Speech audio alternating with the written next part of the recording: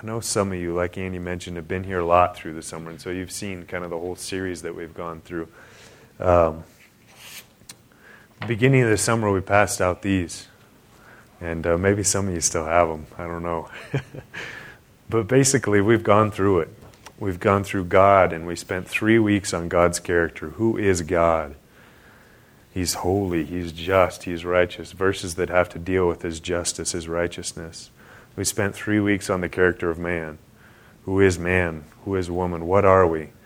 We are born in sin. We are sinners by choice, by nature, by practice. That's an offense against a holy God. It's not just the fact that we're sinners. It's the fact in light of that there's a God who created us, and we've shaken our fist at Him and rebelled against Him. And as you know and have learned, there's serious consequences for that rebellion. If God is holy and just, then He must punish. And His punishment is perfectly just. And because we've rebelled against a perfect and holy God, the only punishment in righteous judgment is hell. And so we talked about that. We talked about what is the judgment. Finally, we moved into the atonement, substitution, propitiation. All those words. Remember talking about those great, great things? Those beautiful, beautiful doctrines. Only beautiful because they point us to Christ, because they help us see and understand what's really going on. Well, that leads us to where we are now. We round a corner, and finally we get to our role in it. What does this have to do with you, me, and everybody else? So if you still have one of these sheets, finish filling it out. And if you stole mine, please give it back, because I can't find it. But if you still have one, we've just been writing verses in there every week and trying to memorize those verses. Scripture memorization is a tremendous discipline and a really good thing. One of the most compelling and difficult things as we sort through the logistics, and just as we read the Bible, is sorting out and trying to figure out God's sovereignty and man's responsibility. Anybody ever wrestled with that? Huh? I mean, that you really start thinking about that, and they'll send you into spells. Keep you up at night. Beautiful thing to think about. But it's not something that we have to perfectly reconcile. It's not something that we need to know everything about, but we certainly do need to know what the Scriptures have to say about it. Sproul has called it an antinomy, an apparent incompatibility between two apparent truths. I don't know exactly how that works. What I know is that the Bible says that it's true. It doesn't dismiss our role in studying it and looking into it and loving it and appreciating it, but it does mean that we can't perfectly reconcile that. When asked to try and explain human responsibility and God's sovereignty, Spurgeon replied, "I can't reconcile, or I won't try to reconcile friends." These aren't contradictory things. They come together. These truths are friends. They go together well. Friends cannot go to battle with each other. The work of salvation in a person's life is purely a work of grace. No question about it. God awakens, God draws, God saves. The Bible even calls repentance a gift. Acts 11:18, when they heard these things, they fell silent, and they glorified God, saying, "Then to the Gentiles also God has granted repentance that leads to life." Jesus tells us in John 6:44 that no one's coming to the Father unless the Father draws him. 2 Timothy 2:25 says this, with gentleness, to correct those who are in opposition, if perhaps God may grant them repentance, leading them to a knowledge of the truth. Yet strictly, even alongside these truths, these deep things of God's sovereignty, the Bible tells us adamantly and repeatedly that we are responsible in the matter. It tells us repeatedly to repent and believe the gospel. And I've studied repentance on and off, but I had no idea until I've dug into it these last couple weeks how often this is brought up in the Bible. Let me give you some examples of how it tells you and I to repent. Luke 13:3. No, I tell you, but unless you repent, you will all likewise perish. Revelation 3:3. Remember then what you received and heard, keep it, and repent. And one I came across this week that's been especially wonderful for me to think about is Ezekiel 18:30 through 32. God says, "Therefore I will judge you, O house of Israel, every one according to his ways, declares the Lord God." Listen, "Repent and turn from all your transgressions, lest iniquity be your ruin. Cast away from you all the transgressions that you have committed, and make yourselves a new heart and a new spirit. Why will you die, O house of Israel? For I have no pleasure in the death of anyone, declares the Lord God. So turn and live." Over and over again, this passage, you. Many of you are familiar with Ezekiel 16, and then again in 36, where he says, "I will put my spirit within you, and I'll cause you to walk in my statutes, and you will be careful to obey all of my ways." Here he says this, "Make yourselves a new heart and a new spirit." I won't pretend to try and explain all these things tonight, and I don't think that's really the point tonight, but I wanted to touch on those things. But before I go any further, I want to pray. So let's pray together. You should bow your heads.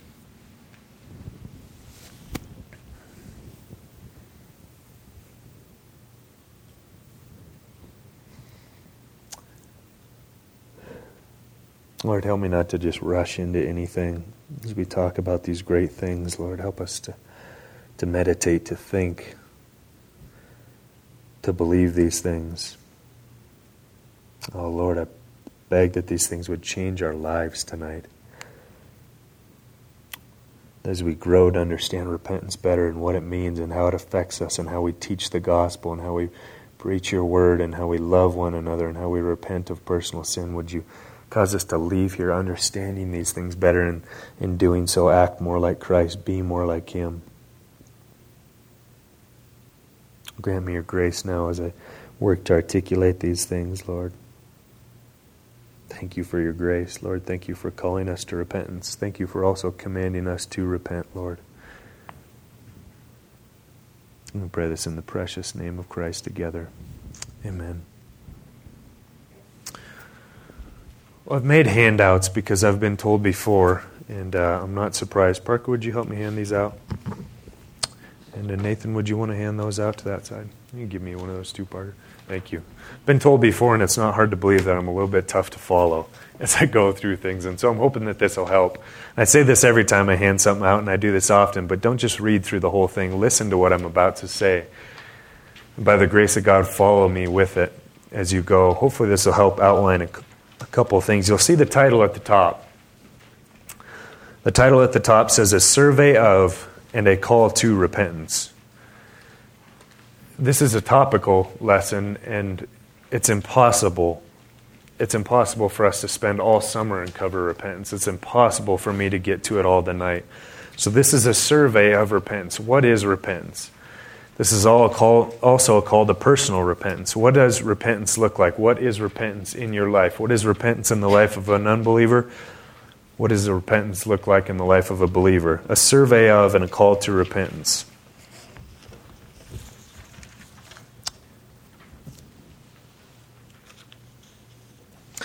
Before we talk more thoroughly about what repentance is, I think it's only proper that we should define it.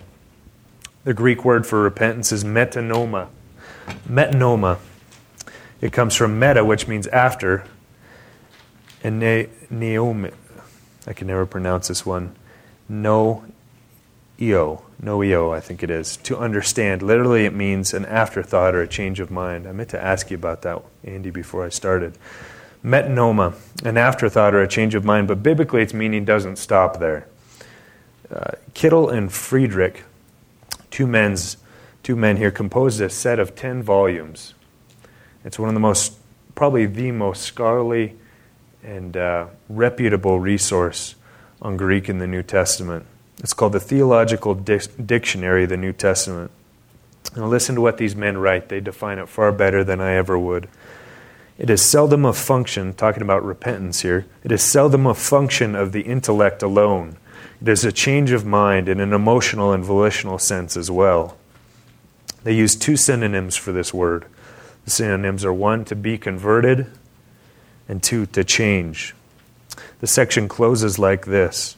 Metanoma is a totality, and its surrender is consequently a total surrender. This is repentance and a real change of the chemistry of the brain, a functional way we think. This changes everything. Often we try and separate and part and parcel out parts of our body, our intellect, or our heart. We can't do this. This changes the way we think, the way we are, the way we act. Remember how I was talking a few weeks ago about how when you really change your mind about something, when you really come to grips with something, it can't help but change the way you act, the way you think, the way you speak, the way you live. This is a change of mind. Biblically defined, this is a change of mind, but this is a change of mind that affects everything, just like a real change of mind, a genuine change of mind. The point here is this: a true change of heart cannot help but change the flesh. It can't help but flesh itself out in your life. Acts 14:15. Men, why are you doing these things? We are also men of like nature with you. We bring to you good news that you should turn from these vain things to a living God who made the heavens and the earth and the sea and all that is in them. Turn. Turn. So many times in the Bible we don't see the word repent. We see the concept or the practice of repentance. Turn from these vain things. Here we go. Repentance is a conversion of the mind and thought, manifesting itself in a life of turning away from rebellion, turning from rebellion, and turning to Christ. 1 Thessalonians 1:9, Paul says this: For they themselves report concerning us the kind of reception we had among you, and how you turned from idols to serve the living and true God. This is repentance. Tonight, it won't do us much good just to explain to you the way God has masterfully worked this out in your life if He's redeemed you. That won't be my job. It will be mainly to exhort you to take part in this plan of repentance, or else perish, or else be damned. The Bible is clear on this. Acts 8:22 says, Repent therefore of this wickedness of yours, and pray to the Lord, that if possible the intent of your heart may be forgiven you. God tells you to make for yourself a new heart and a new spirit. Now that we've defined it, let's explore it a little bit further. You see there, I've given you 5 points. 5 points I want to go over. 1, repentance is essential for salvation. Acts 17:30, the times of ignorance God overlooked, but now He commands all people everywhere to repent. There's been a large debate in what is commonly called or broadly called evangelical Christianity of whether or not repentance is necessary for salvation, what repentance is, and whether or not it's necessary for a person to be saved. And the controversy has taken many names, and it's not a new thing. But the controversy has been this: is salvation necessary for, is repentance necessary for salvation, or does it take place after salvation? And I'm of the opinion it's both. Repentance is absolutely necessary, essential for salvation, but it doesn't just stop at the moment of conversion. Repentance is an ongoing life thing. You repent once unto salvation, and God continues in you a spirit of repentance. Acts 3:19, therefore repent and return so that your sin may be wiped away, in order that times of refreshing may come from the presence of the Lord. You just can't divorce repentance from salvation. So that your sins may be wiped away. Why should you repent? So that your sins might be wiped away. Repentance is not a suggestion, brothers and sisters. God doesn't say, if you'd like, repent. He says, repent or perish. Repentance is not a suggestion, it's a command. It's an essential aspect of the gospel. That's why we're spending a night on it. We only have so many weeks in this summer. But if repentance is absolutely necessary, then what do we do with faith? Point 2, repentance and faith are inseparable. They are not mutually exclusive. You have to have repentance and faith together. Acts 20, verse 21, testifying both to Jews and to Greeks of repentance toward God and of faith in our Lord Jesus Christ. Again, these are not divorced from one another. We see repentance towards God and faith towards our Lord Jesus Christ. Mark 1:15, you guys know this. Christ bursts on the scene, first words out of his mouth. I love this. John's been preparing the way, and Jesus comes on the scene preaching a similar thing. The time is at hand. The kingdom of heaven is near. It is nigh. Repent and believe the good news. We see these things linked together so often in Scripture. It's been said that they're different sides of the same coin. There's different sides of the same coin. Acts 20:21. A testifying of God, repentance towards God and faith towards our Lord Jesus Christ. It's not my job, nor probably yours, to explain which came first. The chicken or the egg, repentance or faith, I don't know. I don't know that it necessarily matters a whole lot. I think we have to have faith to be able to repent. But I think you have to have repentance to have faith. There's aspects, they're so closely entwined that we just can't separate them. They're different sides of the same coin. Matthew 21:32, for John came to you in the way of righteousness, and you did not believe him, but the tax collectors and prostitutes believed him. And even when you saw it, you did not afterwards change your minds and believe him. So there's a change your mind again. There's repentance. Change your mind and believe him. These are so closely linked that you can't skip them. Repentance and faith are inseparable. But biblically, how does repentance look? This brings us to point 3. Repentance is accompanied by sorrow and humility. Job 42, God addresses Job, puts him in his place, and finally Job says this, therefore I despise myself, and I repent in dust and ashes. Job mourns over his sin. He mourns over his offense against the Lord. 2 Chronicles 7:14 says this. I love this. Many of you know this. If my people who are called by my name will humble themselves and pray and seek my face and turn from their wicked ways, I will hear from heaven, I will forgive their sin, and I will heal their land. If my people will humble themselves and turn from their wicked ways.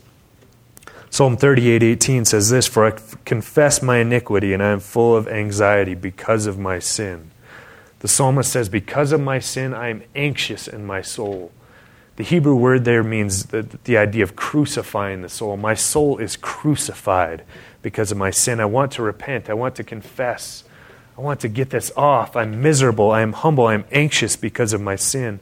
True repentance brings about humility, and humility brings about true repentance.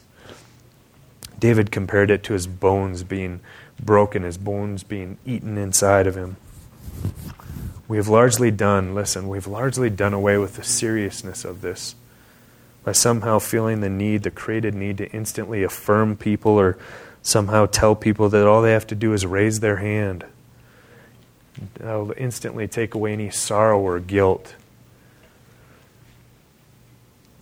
No, friends, true sorrow, godly sorrow is a gift. Because as we're about to talk about, that leads to repentance and unto salvation without regret.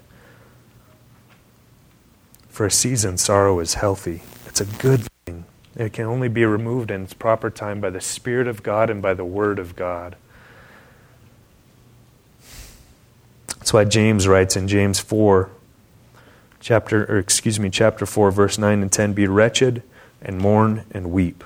Let your laughter be turned to mourning and your joy to gloom. Humble yourselves before the Lord, and He will exalt you. What a passage to preach on, huh?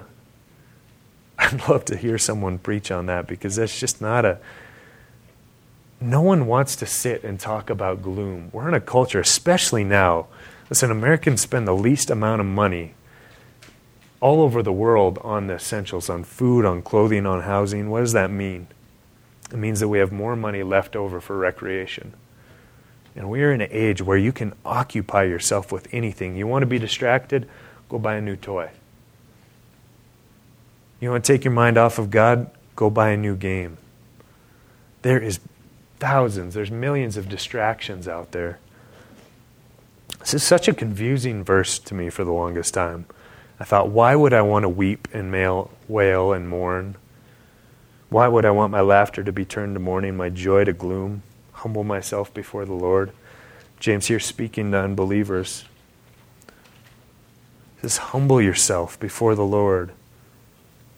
Our soul, our mind, our body, it should be downcast without Christ, who's our true joy. So all other joy, all other fun is just temporary, and it's deceptive. That's the most common question anymore. Are you having fun? Whatever you're doing, I don't care if it's carnal or whatever. People just, are you having fun doing it?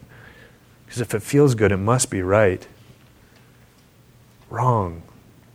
so easy to get distracted in this time, in this day where there's so many things we can do and say instead of humbling ourselves before the Lord. Have you ever known someone that's getting to the age, say your age, my age, one of our peers who's needing really to take life seriously? We always ought to be taking life seriously, but they're coming to times and points in their life where they really need to begin to come to terms. They're going to have to work a job. You're going to have to buck up. They're coming to a point where they can't live off their parents' paycheck. They begin to make money, and it's time to seriously think about the things of life, even the things of eternity. What often happens at that crucial juncture? I buy another toy so I can stop thinking about the seriousness of life. I see that so often. Just cleaned out a guy's house last week, just full of just toys, because he'd been confronted on the things of the Lord, but it was so much easier to think about everything else than to humble himself before the Lord. James says, when you realize you're outside of Christ and your sin has found you out, you ought to weep, you ought to mourn, you ought to be sorry. Luke 18. Why don't you grab your Bibles? Go to Luke 18 with me. Christ is such an illustrator. He's such a teacher. Gospel of Luke, chapter 18. And start with me in verse 9. And he also told this parable to some people who trusted in themselves that they were righteous and viewed others with contempt. Did you catch that? These are people who don't think they need to repent. Verse 10, 2 men went up to the temple to pray, one a Pharisee and the other a tax collector. The Pharisee stood, and while he was praying this to himself, said, God, thank you that I am not like the other people, swindlers, unjust, adulterers, or even like this tax collector over here. I fast twice a week and I pay tithes of all that I get. But the tax collector says he's standing some ways off, some distance away, and he is unwilling even to lift his eyes up to heaven, but he is beating his breast. And he's saying, God, be merciful. God, be merciful to me, a sinner. Jesus says, I tell you, this man went to his house justified rather than the other. For everyone who exalts himself will be humbled, but he who humbles himself will be exalted. Brothers and sisters, friends, humble yourself before the Lord. Humble yourself. If you're outside of Christ, let your laughter turn to mourning and your joy to gloom. You have no joy but in Christ. You have no true joy but in Christ. Jeremiah 31:19 says this, for after I had turned away, this is Jeremiah talking, he says, after I had turned away, I relented, and after I was instructed, I struck my thigh. I was ashamed and I was confounded because I bore the disgrace of my youth. Do you see the awareness that sin brings about? And when we really truly see sin for what it is, it brings about a godly sorrow, a mourning over that sin. There's a time to mourn over these things, especially if you're outside of Christ. There's a false sorrow, however, that we must watch and must be careful. I was reading a Puritan, Thomas Watson, in his book on repentance, and he says this. Listen, the language can get kind of tough, but I think the concept here is really important, so pay attention closely. It says, a man has gone on long in sin. At last God arrests him, showing him what desperate hazard he has run, and he is filled with anguish.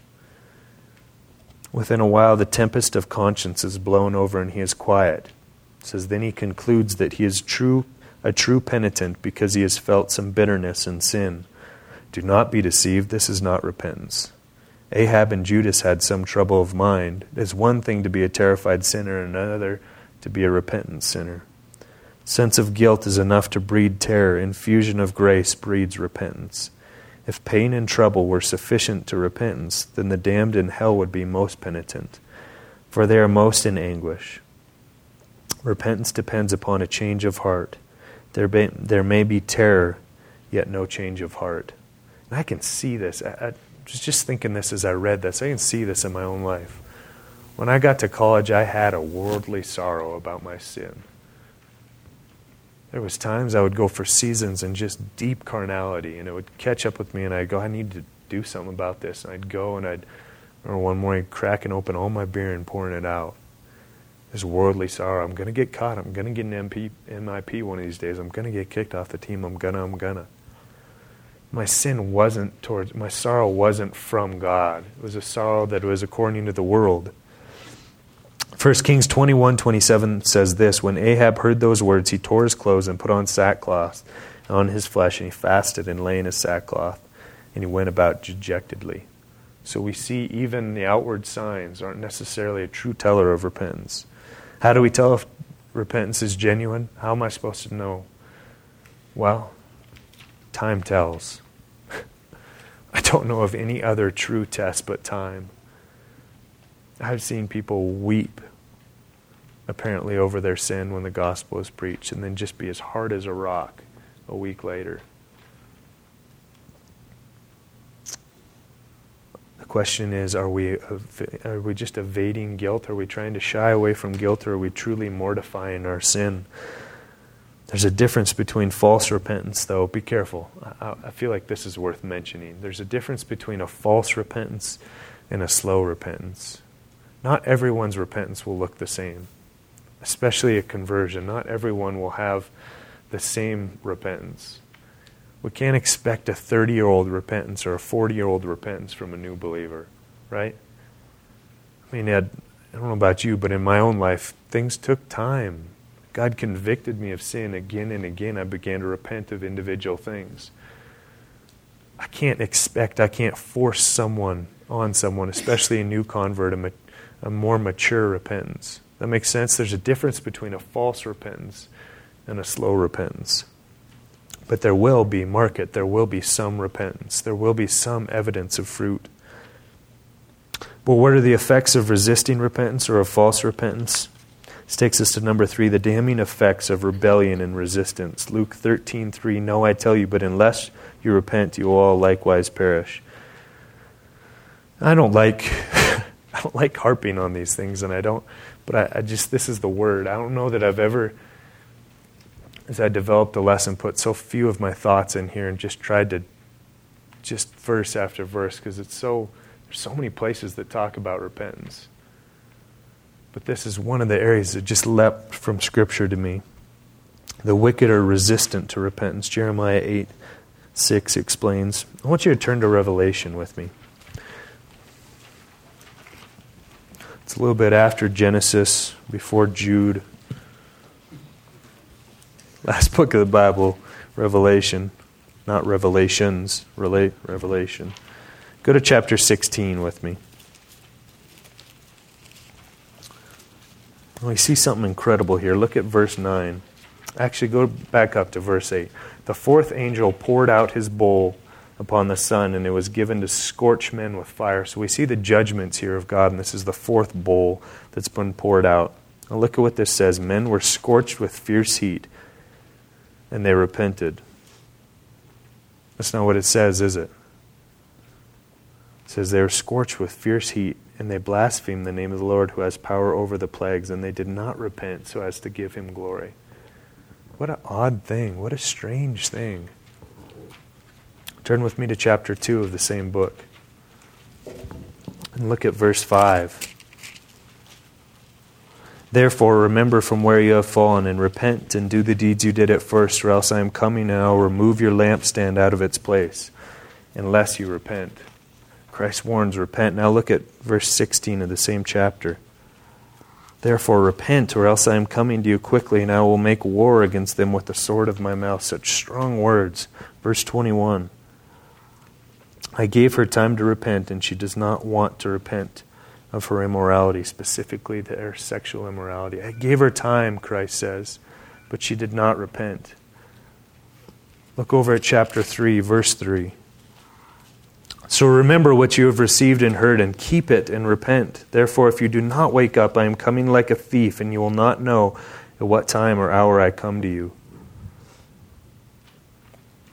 Revelation, the whole Bible really has so much to say about these things.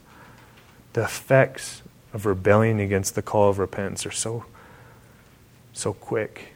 God is slow to anger and abounding in loving kindness, but he will by no means leave the guilty unpunished.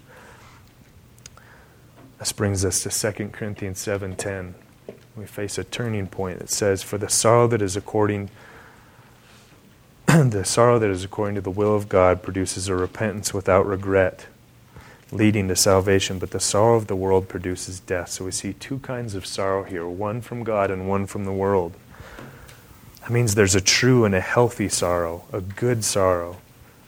The reward of real and genuine repentance is this, point 4, the fruits of the gift. Matthew 3:8, "Therefore bear fruit, show your repentance, bear fruit in keeping with repentance."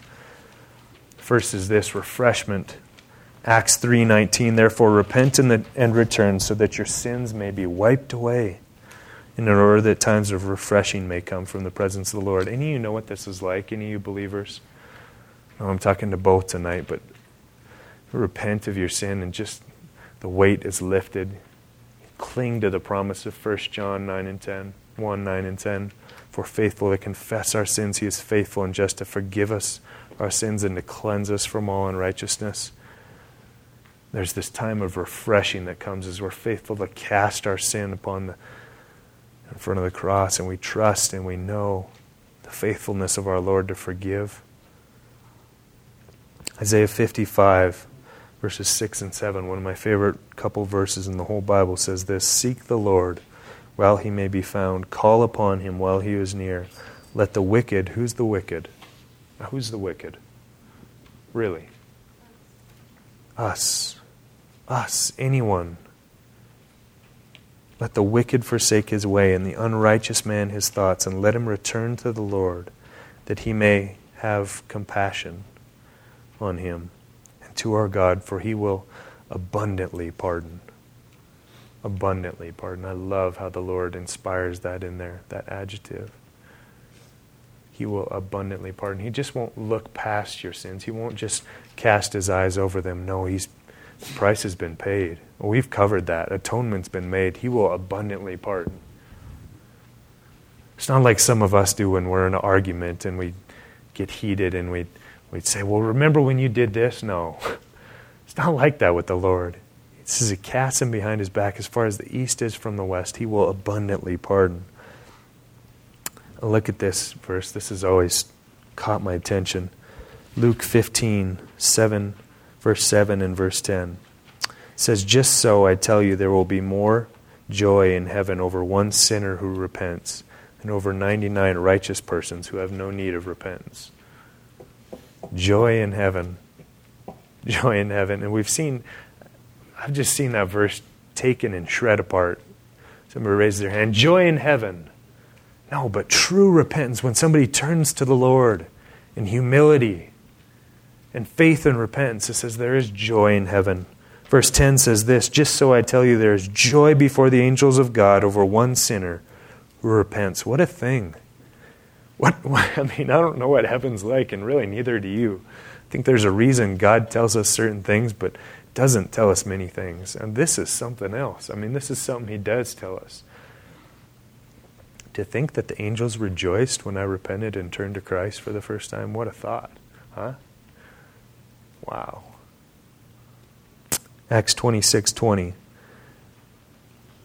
"Then in Jerusalem and throughout all the region," it's talking about being declared the gospel throughout all the region of Judea and also to Gentiles. What was declared to them? That they should repent and turn to God, performing deeds in keeping with their repentance. What happens in true repentance? What manifests itself in true repentance? Remember, it's a true change, a conversion of the mind that results, that fleshes itself out, that manifests it in turning from sin and turning towards God. This leads us to our last point, urgency of the command. Isaiah 55:6, "Seek the Lord while He may be found and call upon Him when He is near." I just think, man, anytime any of us preach the gospel or teach the gospel or have an opportunity and we don't do it with urgency, we missed it. I know I've missed it before. As I read through the scriptures and as I look at repentance and as I look at how Christ and Paul and Peter and the apostles taught, Mark 6:12 talks about how the apostles went out, the disciples went out and they taught repentance. We don't teach it with urgency, we miss it. We just miss it. You read some of those old preachers or some of the newer ones that you can listen to, but some of those old ones, you read the manuscript and there's urgency in their call with the gospel. Seek the Lord while he may be found. Call upon him while he is near. Repentance is no more a suggestion than love the Lord your God with all your heart, soul, mind, and strength. It's not a suggestion. It's a command, and we do it with urgency. With great zeal, with urgency. Today. 2 Corinthians 6:2, for he says, in the time of my favor I heard you, in the day of salvation I listened. I tell you now. Now is the time of God's favor. Now is the day of salvation. You just don't know, do you? You just don't. Last time I was up here, I talked about a death that had happened recently. You know what happened since I got up here again? Another young man, even our age. Today, I tell you, now is the time of salvation. Now is the time of God's favor. As we go over the gospel, as we help equip ourselves to preach the gospel, to share the gospel, to love our friends by teaching them the truth, we do it with urgency. Yes, God will bring them in His time. Amen and amen. And that may look like weeks that you're consistent and fervent in prayer. That may look like years or months or a lifetime. But we do it with urgency because we just don't know. We just don't know. Solomon warns, Proverbs 27:1, don't boast about tomorrow. You don't know what tomorrow's going to bring. You don't know if there's going to be a tomorrow. Hebrews 3, verses 7 and 8, taken from Psalms 51, the author says here, therefore, as the Holy Spirit says, today if you hear His voice, do not harden your hearts, as in the rebellion on the day of testing in the wilderness. In the wilderness, they hardened their hearts.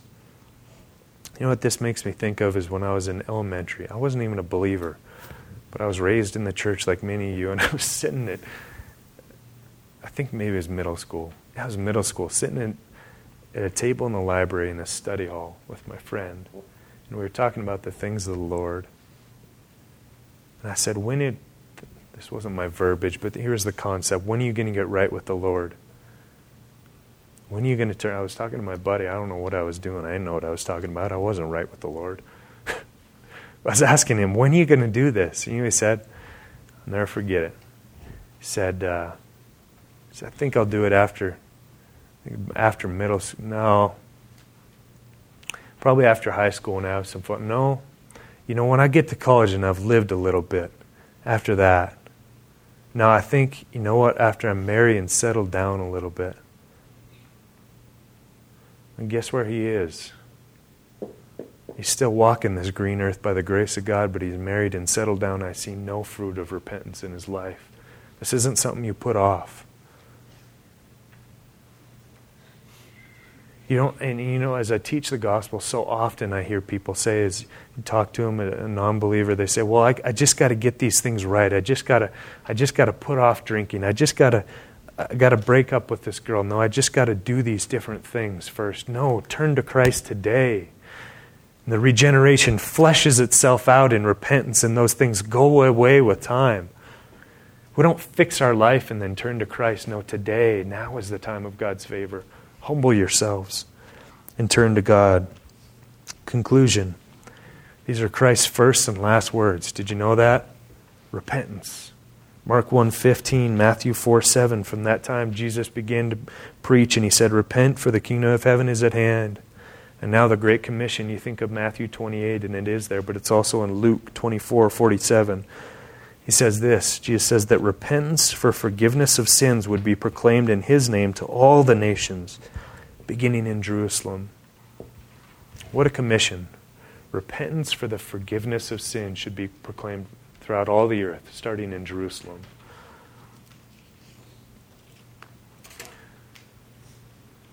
Peter preaches on the day of Pentecost. Acts 2:47 says, or 37 says, they were cut to the quick, or they were pierced to the heart. They knew their sin. They'd seen their sin. They say, what do we do? See, an unrepentant sinner is self-satisfied. He's proud. He's haughty.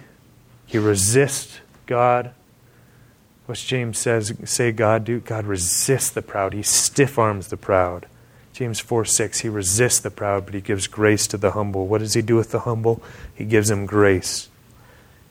Psalms 34:18 says this, the Lord is near to the brokenhearted. He's near them and he saves those who are crushed in spirit. What a Lord we serve. What a God this is. That he resists the proud, but he gives grace to the humble. And he says, those who are crushed in spirit, I am near to the faint-hearted. It's so different than we would think, isn't it? Proudly boast and go up to God. He says, I want none of that. But in humility turn to God, in repentance turn to God. Psalm 51:7, after David sins with Bathsheba, he says this, the sacrifices of God are a broken spirit, a broken and contrite heart he will not despise. What does God want? Not your bulls, not your lambs, not your goat. He wants a broken heart, a broken and contrite spirit. He will no wise cast out. Turn to God, humble repentance, faith. Those are the kinds of sacrifices he wants.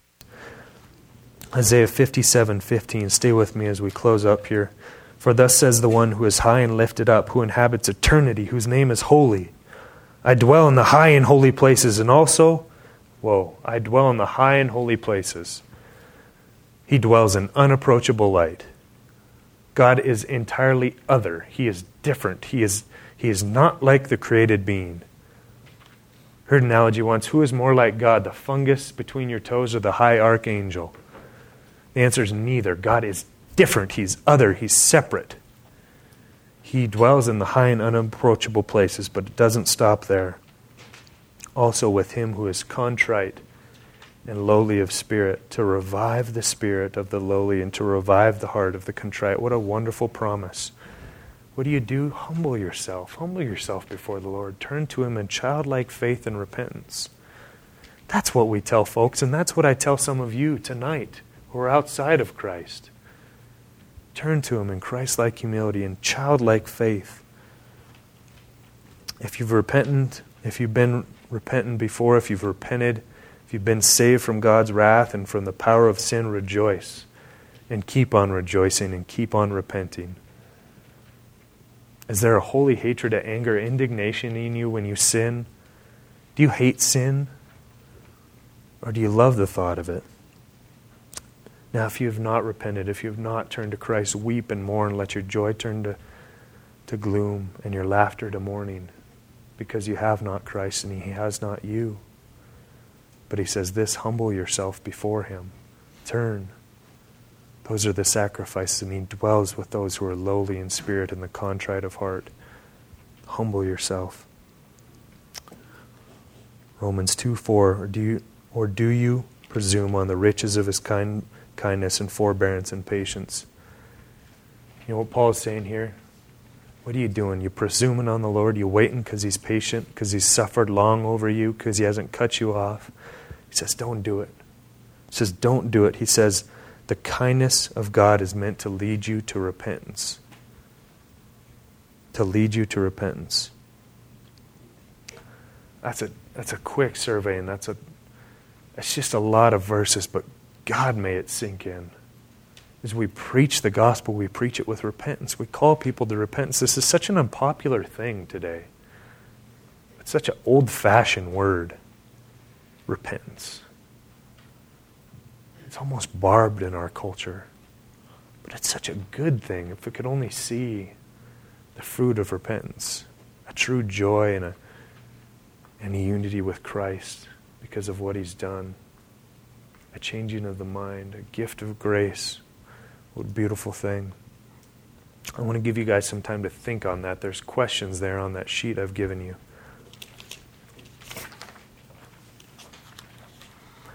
Question 1, is your gospel one that includes repentance? As you talk about gospel, so often I hear people say, yeah, I taught the gospel today. But does your gospel include repentance? And you know what, if you don't even use the word repentance, are you talking about turning away from your sin, turning towards Christ, a changing of the mind of that person? Have they repented and turned to Christ? 2, are you expecting a perfect repentance? I hope not. I hope not out of yourself, and I hope not out of a new convert. You can be so brash with young believers sometimes, expecting a perfect repentance out of them. Time. Question 3, are you evading guilt or are you mortifying sin? Question 4, is there sin you're clinging to that you must repent of? And then a list there, worldly sorrow versus godly sorrow. Go down through that list. I'll give you guys a little bit of time here. Let's pray together and then meditate on these things. Father, thank you. I just thank you. Thank you for the gift of repentance. You have granted repentance also to the Gentiles, us here. Not just your chosen people, Israel, but you've also granted it to us, Lord. Thank you that it's a gracious gift from you, that you've allowed us to repent, that you've changed our mind and our heart, and that we now bear fruit, not to repent, but because of repentance. Oh, Lord, thank you that you've given me faith and repentance. And many here, Lord, I pray for those that you haven't, that you'd open their eyes to the truth, that you'd cause them to repent and believe. Pray that you'd cause them to examine themselves well, Lord. Thank you. Thank you for your gift. Help us to understand these things, Lord. Help us to walk away knowing and applying these things, loving people well by preaching this with all grace and diligence and power. We pray these things in the precious name of Christ. Amen.